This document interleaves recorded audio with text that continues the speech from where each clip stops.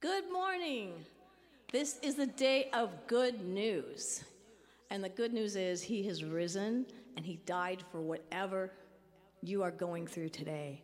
If you brought some baggage in, I got good news. You can lay it down and receive from him this morning. As we worship him, he inhabits our praises and he wants to meet with you in an even deeper way today as we celebrate what he did, even when we don't deserve it. Although some of you are pretty good looking today. Yes, but he died for you in the middle of your sins. And if you don't know him today, I just pray that you would open your heart and let him talk to you and let him draw you in today as we worship. All right. Crown him with many crowns.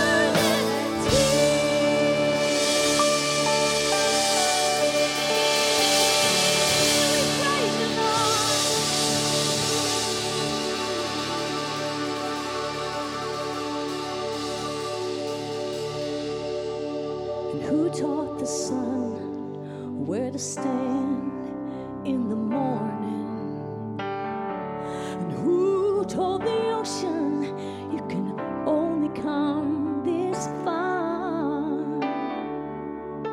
And who showed the moon where to hide till evening? Whose words alone can catch a falling star? Well, I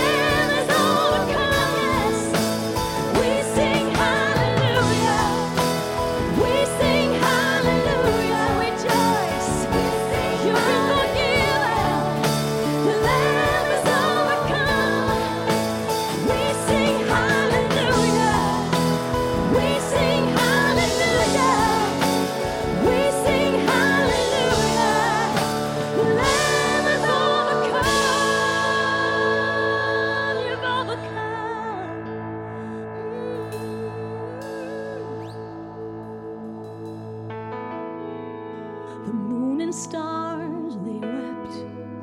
The morning sun was dead. The Savior of the world was fallen.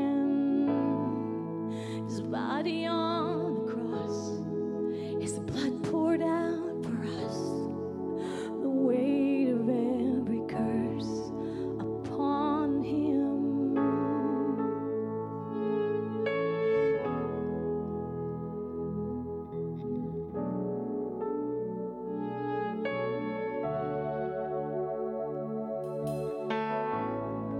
One final breath he gave, as heaven looked away.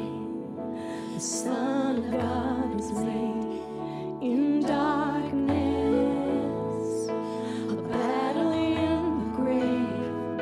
The war on death was waged, the power of hell forever broken. The ground began to shake, the stone was rolled away. His perfect love could not be overcome. Now death, where is your sting? A resurrected King has never you defeated. Now forever he is glorified.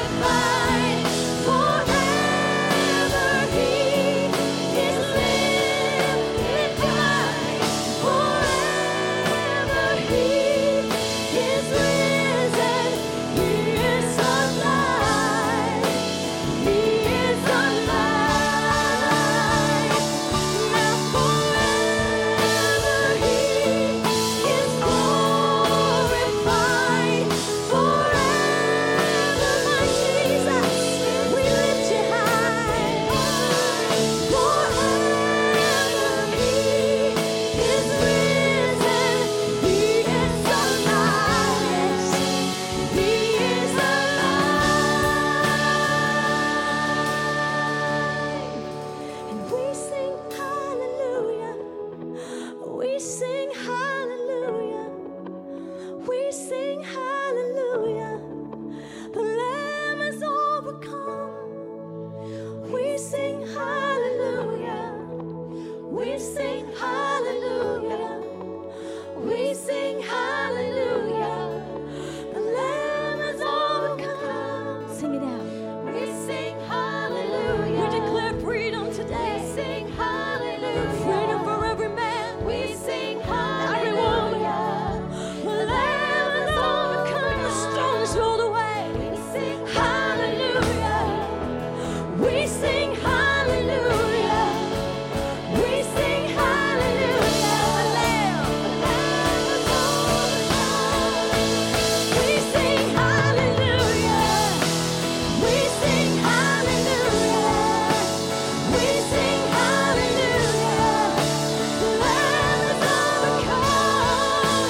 We sing hallelujah. We sing hallelujah. We sing hallelujah. The Lamb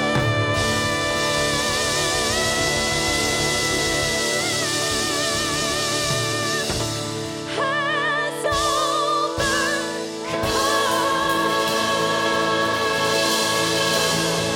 He's overcome.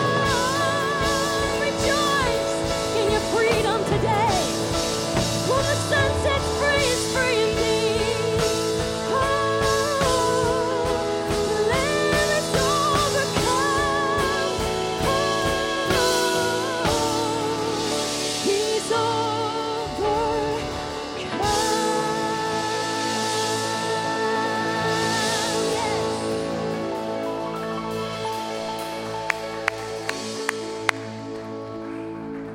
Amen. All right, you guys can go ahead and grab a seat. Happy Easter. So my parents, growing up, always taught me this thing. Maybe some of you guys know it. We start with, He is risen, and then you respond, He is risen indeed. So let's give that a try this morning, see if we're awake. He has risen. That's pretty good, first time out. It's nice having my wife and my son back in here right now and having some kids across. I'll be honest, last Easter was like so different than this. And I'm like, oh, I'm so glad you're here with me right now.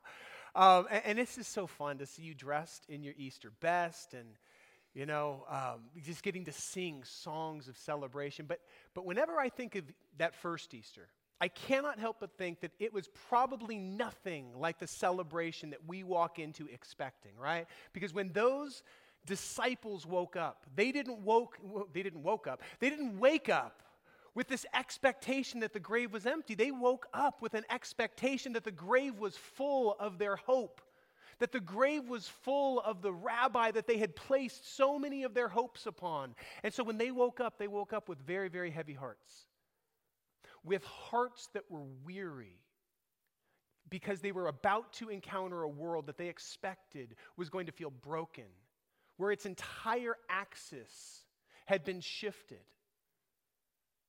And they were broken men and women, discouraged, weary, which is probably pretty fitting for us today, given the year and a half that we've just walked through, right? Because last Easter, we had just started quarantine. We were surprised at that time that we had even not been able to start gathering again at that point.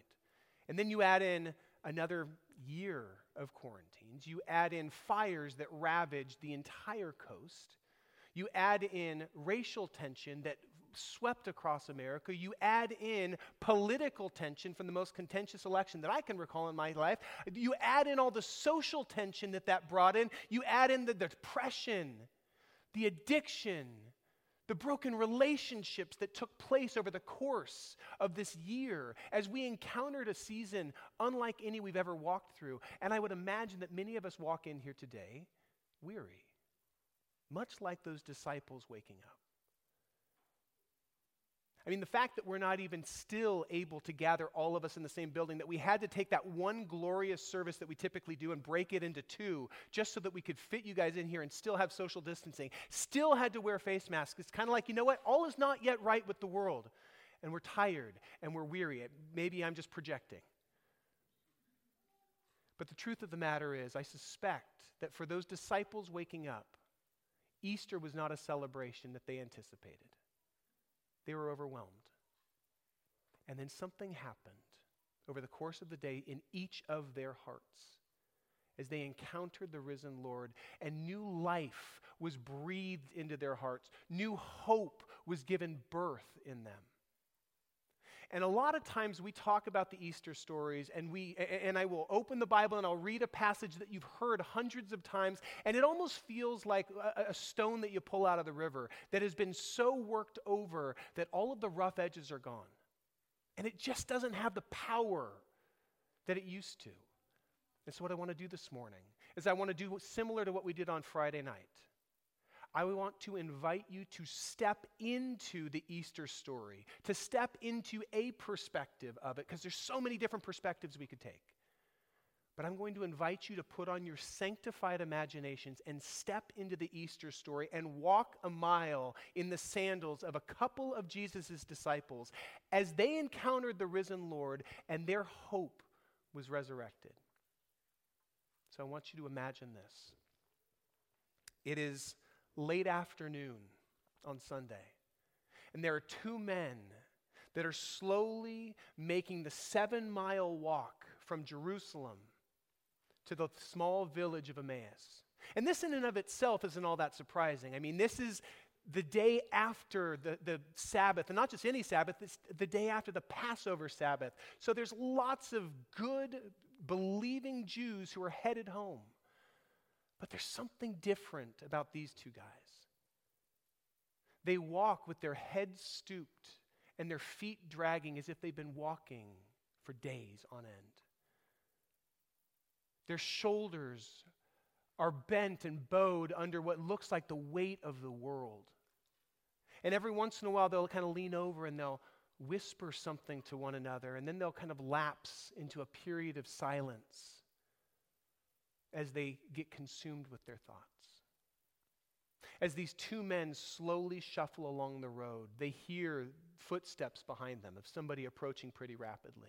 And so they clam up until this person passes. But this person doesn't pass. As he draws near to them, he says, "Hey, what are you guys talking about?" Both of these men look at one another, surprised that somebody, a total stranger, would ask them a question, but more kind of concerned, like, what do we say? How do we even begin to put into words the sea of emotion that churns in our hearts? The grief, the broken expectations, the disappointment. Moreover, is it even safe for us to speak those words into the light because the Sanhedrin has ears everywhere? So is it even safe to speak? Finally, one of the men, the one named Cleopas, breaks the silence. Were you just visiting Jerusalem? Have you not heard about all of the things that transpired there this weekend? What things are you talking about? The stranger asks. What things are you talking about? Cleopas looks at this stranger like, what rock did you just crawl out from under? How have you not heard about Jesus? And so he asks him, Jesus of Nazareth. He was a prophet who spoke the words of God with authority. And he backed up his words with powerful miracles as well. Many of us had hoped that he was the Messiah that our people have been waiting for. But that hope is dead. Killed on a Roman cross. And if that wasn't hard enough, this morning, some of our ladies went to the tomb to pay their last respects. And when they got there, it was empty. His body had been stolen. And then they said that they saw some angels who claimed that he was alive. But how can that be? Dead people stay dead. Some of the guys went to go check it out themselves, and they found it just as the ladies had said. The tomb was empty, and quite honestly, we don't know what to make of it. The stranger just shook his head as like a father towards a couple of particularly dense children. And then he finally said, are you really so foolish that you don't realize that this is exactly what the prophets foretold? The two disciples look at one another in surprise. Partially because of the man's sudden change in tone, and partially because of what he said. What is he talking about that this is what the prophets foretold? They had foretold a conquering king who would come and throw off their enemy, not a crucified rabbi who was crushed under the boot heel of the Roman Empire. Their confusion is written all over their faces, and so as they walk along, this stranger begins to point back to the Jewish scriptures that they had grown up memorizing as children, scriptures that they knew by heart. And specifically, he begins to point out example after example from their scriptures that pointed to a suffering servant. Since it was just the Passover, he reminds them of the significance of the Passover lamb, that time when God was going to redeem his people out of slavery. And so what did he do? He had them take a pure and spotless lamb from their flocks, sacrifice it, and use the blood to mark the door frames of their home, so that when the angel of the Lord passed through Egypt, meting out the final plague, when he would come to their homes, he would pass over. And he pointed out that this week, Jesus entered into Jerusalem as that Passover lamb.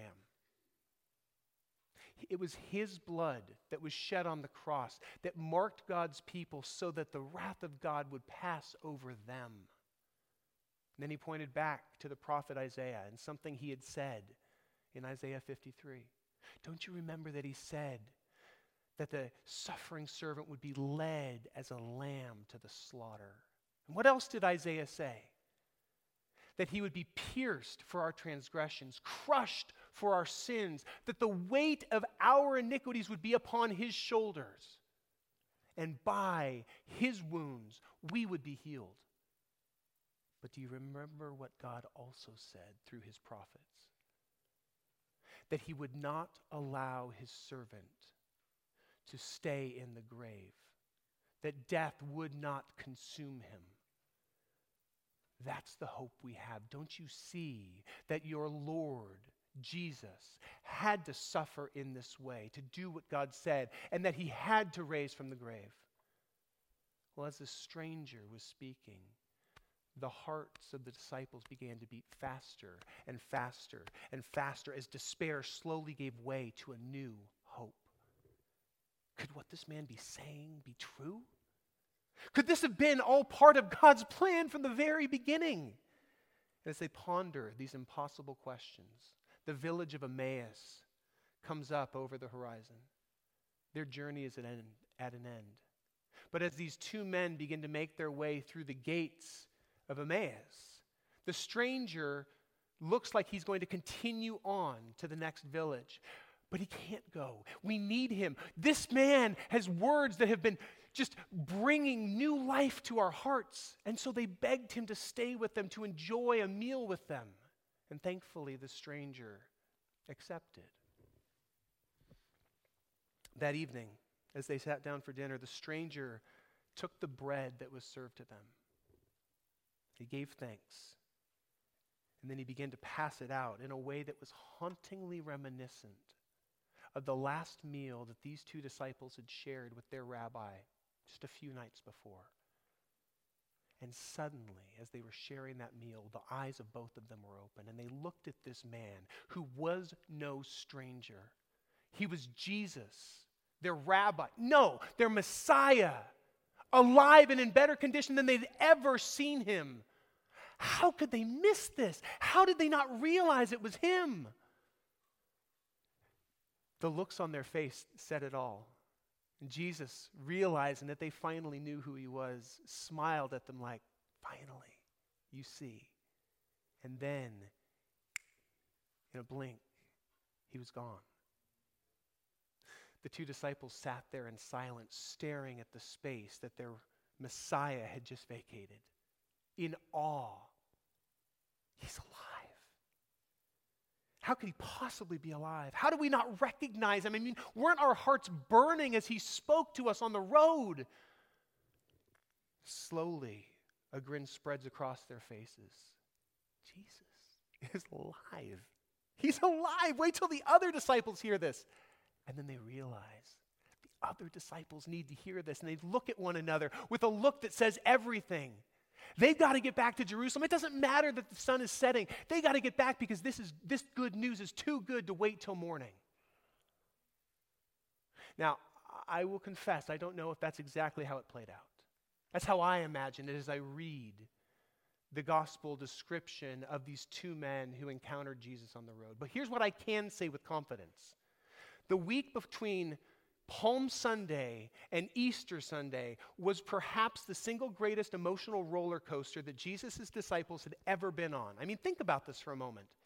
As they joined him in that entrance into Jerusalem with the crowds lining the streets shouting, Hosanna, save us, blessed is he who comes in the name of the Lord. They were like, yeah, he's getting the rock star treatment. They know who he is, we know who he is, and we have hitched our wagons to the right guy. And yet, after they entered into Jerusalem, things didn't necessarily go the way they anticipated. I mean, first off, he didn't, kind of follow up that groundswell, turning it into a tsunami that would sweep the Roman legions out of Jerusalem. He spent more time, it seemed, focusing on the misplaced worship of God's own people, on the Jews. He tweaked a lot of noses, irritated a lot of people.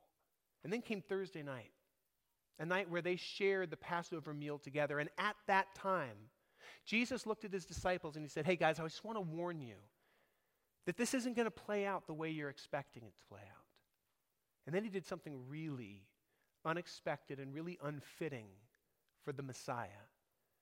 He got down on his knees and he began to wash their feet. What is he doing? This isn't the kind of things that we would expect from the King of the Jews. And then suddenly, in a whirlwind, he's arrested. He's tried, he's convicted, he's beaten, and he's murdered on a Roman cross. And in that moment, a spear was driven through the heart of their hope. We were wrong, they thought. He wasn't who we thought he was. He didn't do what we thought he was going to do. And as his disciples, If they did that to our rabbi, what are they going to do to us? And so they felt compelled to hide. So, no, the disciples didn't wake up on Easter with hearts full of excitement, looking to put on their Sunday best. They woke up with hearts that were heavy and with discouragement.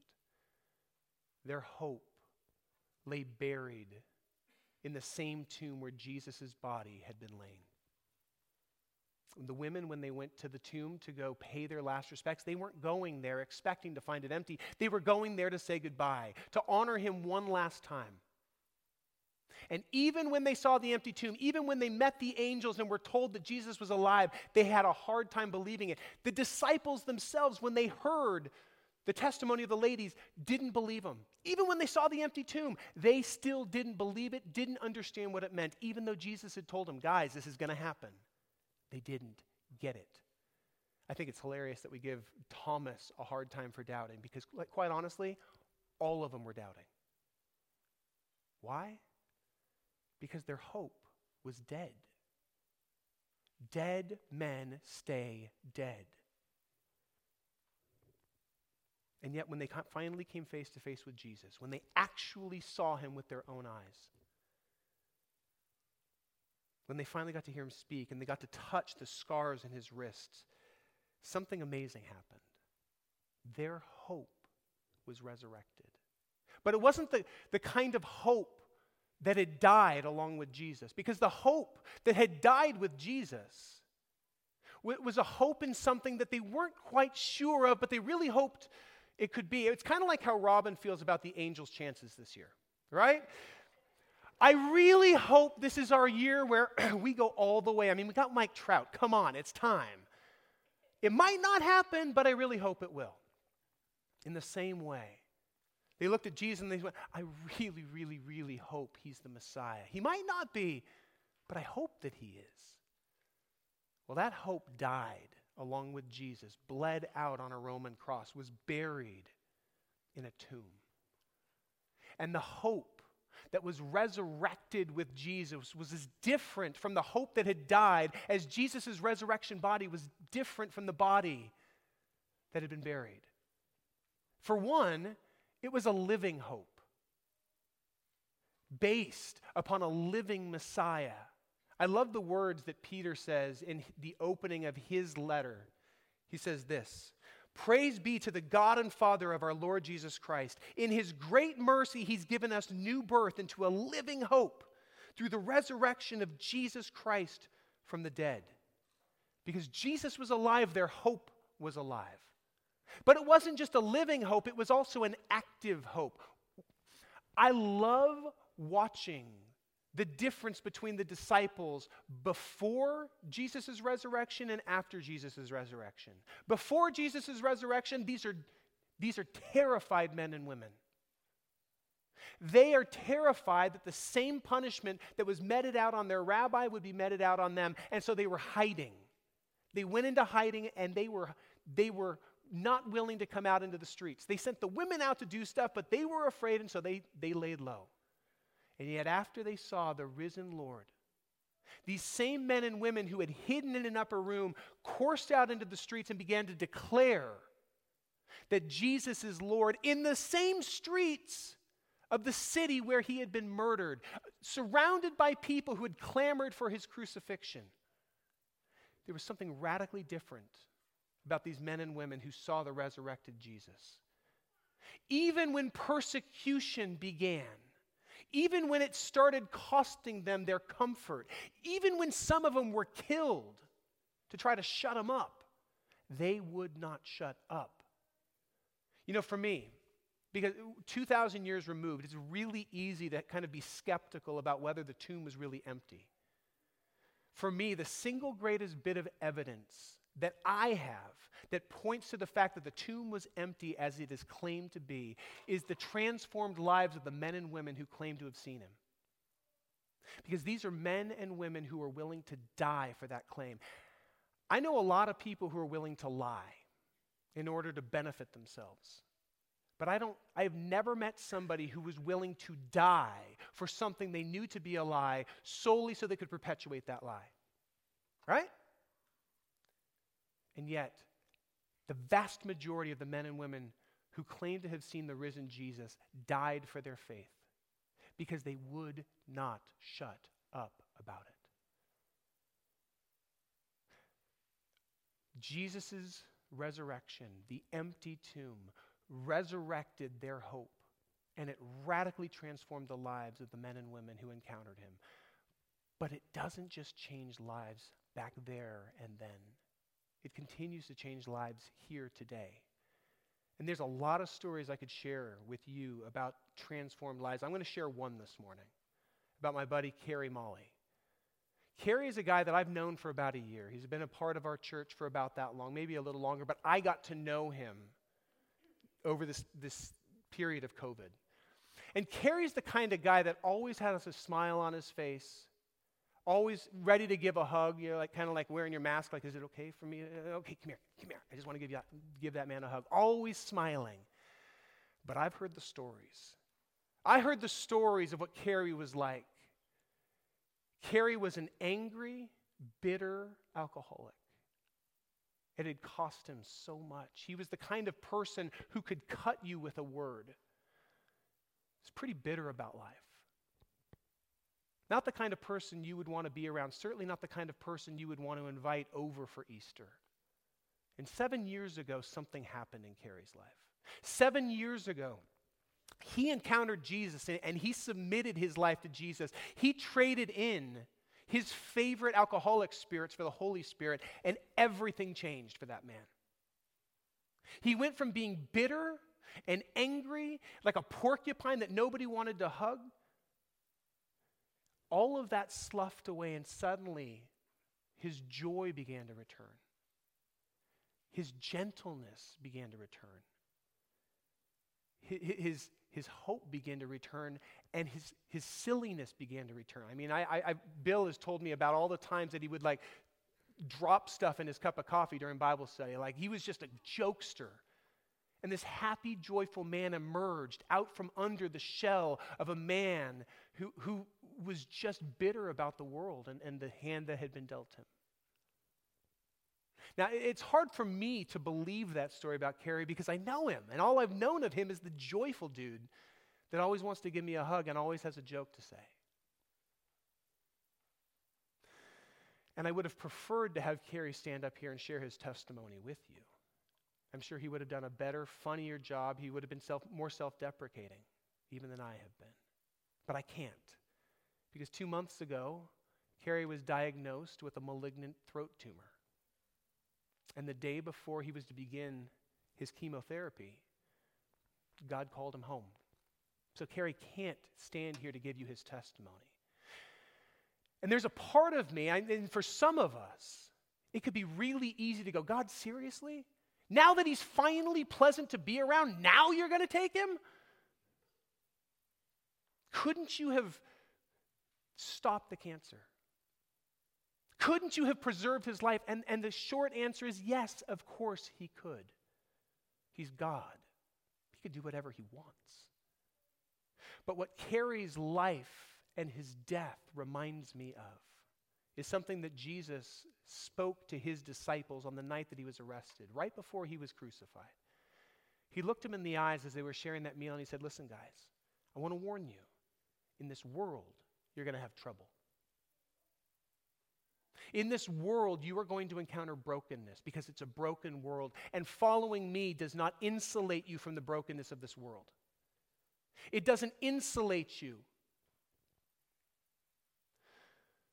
from the power of sin, whether it's your own or others. It doesn't insulate you from the discomfort that comes from walking through the sin-scarred world.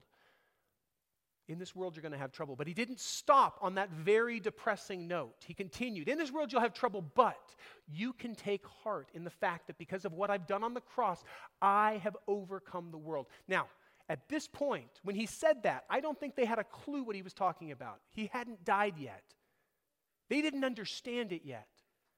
But they would come to understand it on that Easter Sunday when they saw the resurrected Jesus. And over the course of those 40 days, as they got to spend time with him and be reminded of all that he had shared with them. Because of what he was going to do and what he has done for us on the cross, The brokenness of this world does not get the last word. COVID-19 doesn't get the last word. Face masks don't get the last word. Quarantines don't get the last word. Forest fires don't get the last word. Political unrest doesn't get the last word. Racial tension doesn't get the last word. Gunmen who take lives wantonly doesn't get the last word. Depression, anxiety, addiction, broken relationships don't get the last word. Cancer, throat tumors don't get the last word. And most importantly, death does not get the last word. God does. That is the testimony of the empty tomb. That is the hope that was resurrected along with Jesus. And that's good news for Carrie's family. Because we know that as much as we miss him, and we miss him, and I know they miss him even more, that as much as we miss him, this is not goodbye, but simply I'll see you soon. Moreover, this is good news for us as we continue to stumble through this sin-scarred world, as we continue to encounter things that we can't anticipate. I don't know what the coming weeks and months hold. This time last year, I expected that we would all be back within a couple of weeks. Shows how much I know, right? We don't know what the future holds, but here's what we do know. We know who holds our future, and therein is our hope, that regardless of what this world throws at us, regardless of the things that we encounter as we stumble through this life, because of what Jesus did for us on the cross and because of the empty tomb, nothing we encounter gets the last word. He does. And that's the hope that we have. And there are some of you that are listening this morning who have walked in here and the hope that you have has taken an absolute beating this year. In fact, it's on life support or it's straight up dead. You've lost all hope because the life you expected to live, you're not living right now. And I would invite you to do what those disciples did on that first Easter Sunday 2,000 years ago. Let that hope die and embrace a new resurrected hope, a living hope that can transform the way you live. It's as simple as throwing your hands up and throwing them around Jesus and say, help me because I can't help myself. I've tried to be the captain of my own life for too long, and quite honestly, I've made a big mess of it. And I'm done. Jesus, I need you to breathe new life into me. Holy Spirit, I need you to come in and begin to clean house. I don't even want to admit what's in there. But help yourself. Throw open the shutters. Blow out all of the dust and the dead men's bones that are in there. Breathe new life into me. And if that's you, then there's nothing magical about a prayer, but that prayer is simply an acceptance of the fact that you cannot do this on your own. But also a joyful reminder that you don't have to. The reason Jesus died for us is because he knew that we could not heal ourselves. We could not fix ourselves. And so I'm going to pray a prayer. And again, there's nothing magical about it. It is simply an acceptance of a gift that we don't deserve. I don't deserve it. You don't deserve it. But that's what makes it a gift. And if what I am about to pray resonates with your heart, then I invite you to pray it with me. Jesus, thank you for loving me, even when I don't really love myself very much. Thank you for dying for me so that I could live. Thank you for breathing new life into my hope because, quite honestly, I need hope right now. So I invite you to come into my life. I accept the gift that you bought for me on the cross, that you would be my Savior. But it just as importantly, I choose to follow you as my Lord. May your values shape my values. May you give me the ability to lay down the stuff that's been killing me that I hold on to for my solace and grab hold of you. I need you. Jesus, in your name. Amen. And if you prayed that this morning, or if at some point you decide to pray that prayer or something like it, again, the words aren't magic. Don't keep it a secret. Tell somebody. Tell me, tell Jeff. We would love to be able to walk with you because here's what I know. We have an enemy who's going to come after you. We have an enemy who's going to try to whisper in your ear, that didn't make a difference. You're still just as jacked up as you ever were. So if you prayed that prayer, let us know so we can journey with you. And then for the rest of us, those of us who have tasted and seen that Jesus is good, those of us who have made that decision long ago to follow Jesus, the invitation for us is that we would not keep this a secret, that we would not keep this to ourselves, because there are people all around us that are stumbling through this life hopeless and hurting. And they desperately need the hope that we have found. So I want to pray for us, and I'm going to invite you, if you are willing, to just kind of put your palms out as if you were offering your hands, as if you were holding your whole life up to yourself. Think of what's in your hands as all that God has entrusted to you, the time He's given you, the talents He's given you, the treasures He's given you, the life He's given you, even the wounds that He's allowed to be inflicted upon your life that have shaped you into the man or the woman that you are. And as you hold this out, Father God, we submit our lives to you. We are yours. Jesus, you bought us. You paid for us. You redeemed us out of the pit that we had dug for ourselves. We thank you that you haven't given up on us. And now we offer ourselves back to you as prodigals who can't quite believe that we get to be your sons and your daughters.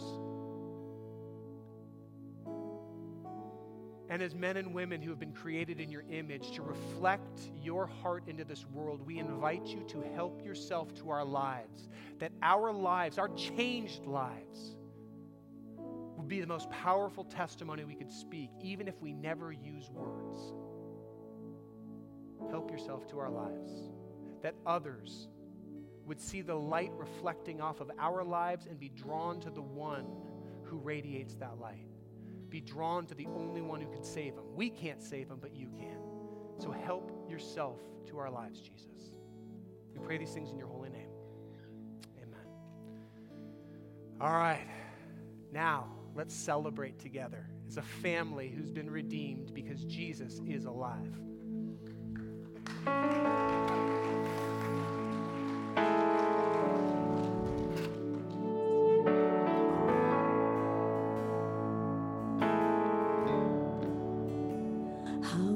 The chasm that lay between us, how high the mountain I could not climb. In desperation, I turned to heaven and spoke your name into the night. Then through the darkness, your loving kindness tore through the shadows of my soul. The work is finished. The work is finished. The end is written. The end is written. Jesus Christ, sing it out. Jesus Christ, my living hope. Who could imagine so great a mercy? What heart could fathom such boundless grace? The God of ages stepped down from glory to wear my sin, bear my shame, and bear my shame. The cross has spoken.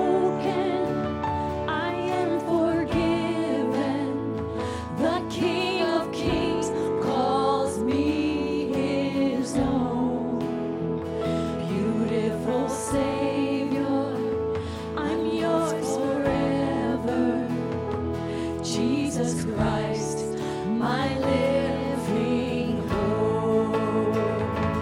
Hallelujah.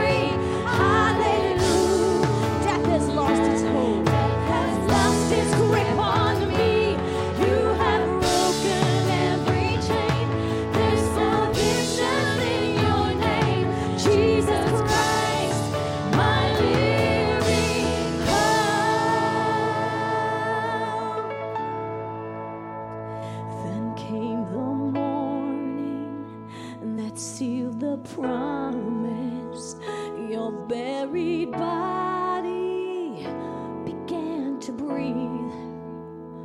Out of the silence, the roaring lion declared the grave has no claim on me. Then came the morning, then came the morning that sealed the promise. Your buried body began to breathe. Out of the silence, the roaring lion declared the grave has no claim on me. Jesus, yours is the victory.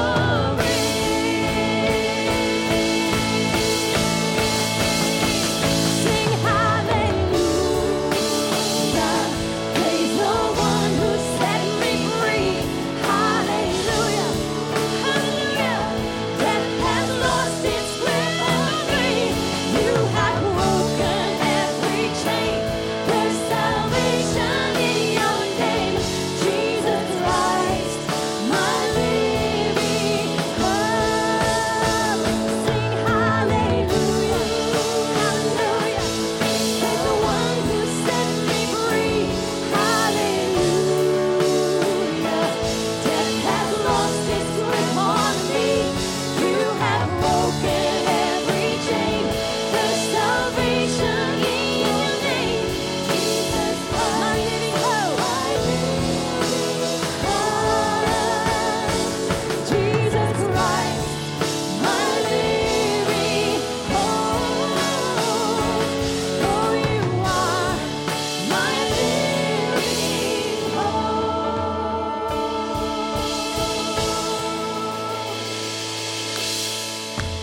By your Spirit I will rise from the ashes of defeat. The resurrected King is resurrecting me. In your name I come alive to declare your victory. The resurrected King is resurrecting me. By your Spirit I will rise from the ashes of defeat. The resurrected King is resurrecting me. In your name I come alive to declare your victory. The resurrected King is resurrecting me. By your Spirit I will rise from the ashes of defeat. The resurrected King is resurrecting me. In your name I come alive to declare your victory. The resurrected King is resurrecting me.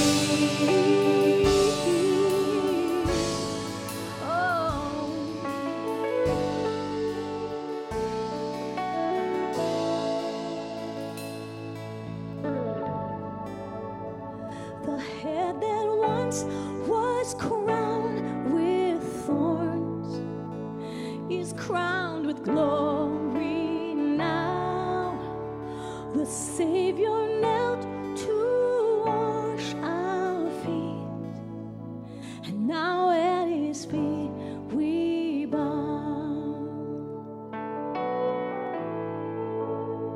The one who wore our sin and shame, now robed in majesty,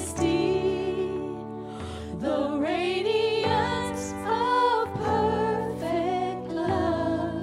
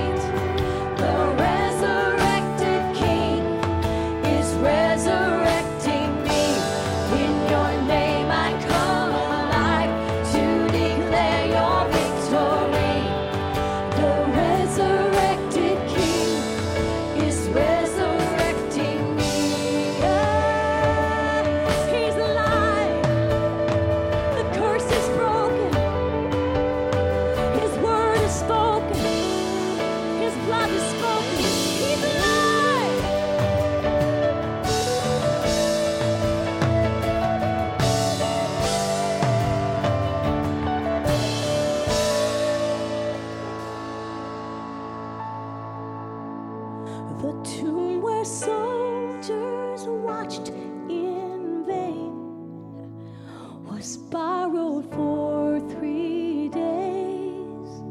His body there would not remain, 'cause our God has robbed the grave. Our God has robbed the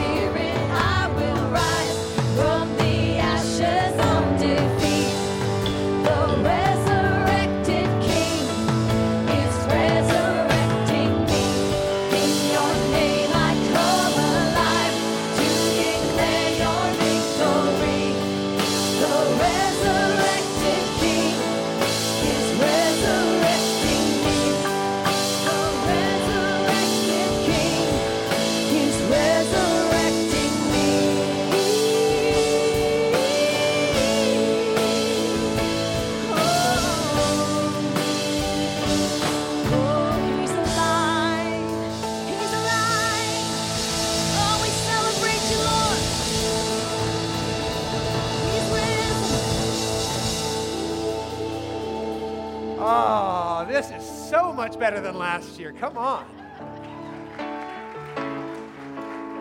Hey, as we were singing that song and just thinking about the way that Jesus has resurrected our hope, I cannot help but think about the things that we are tempted to place our hope in and how empty they truly are.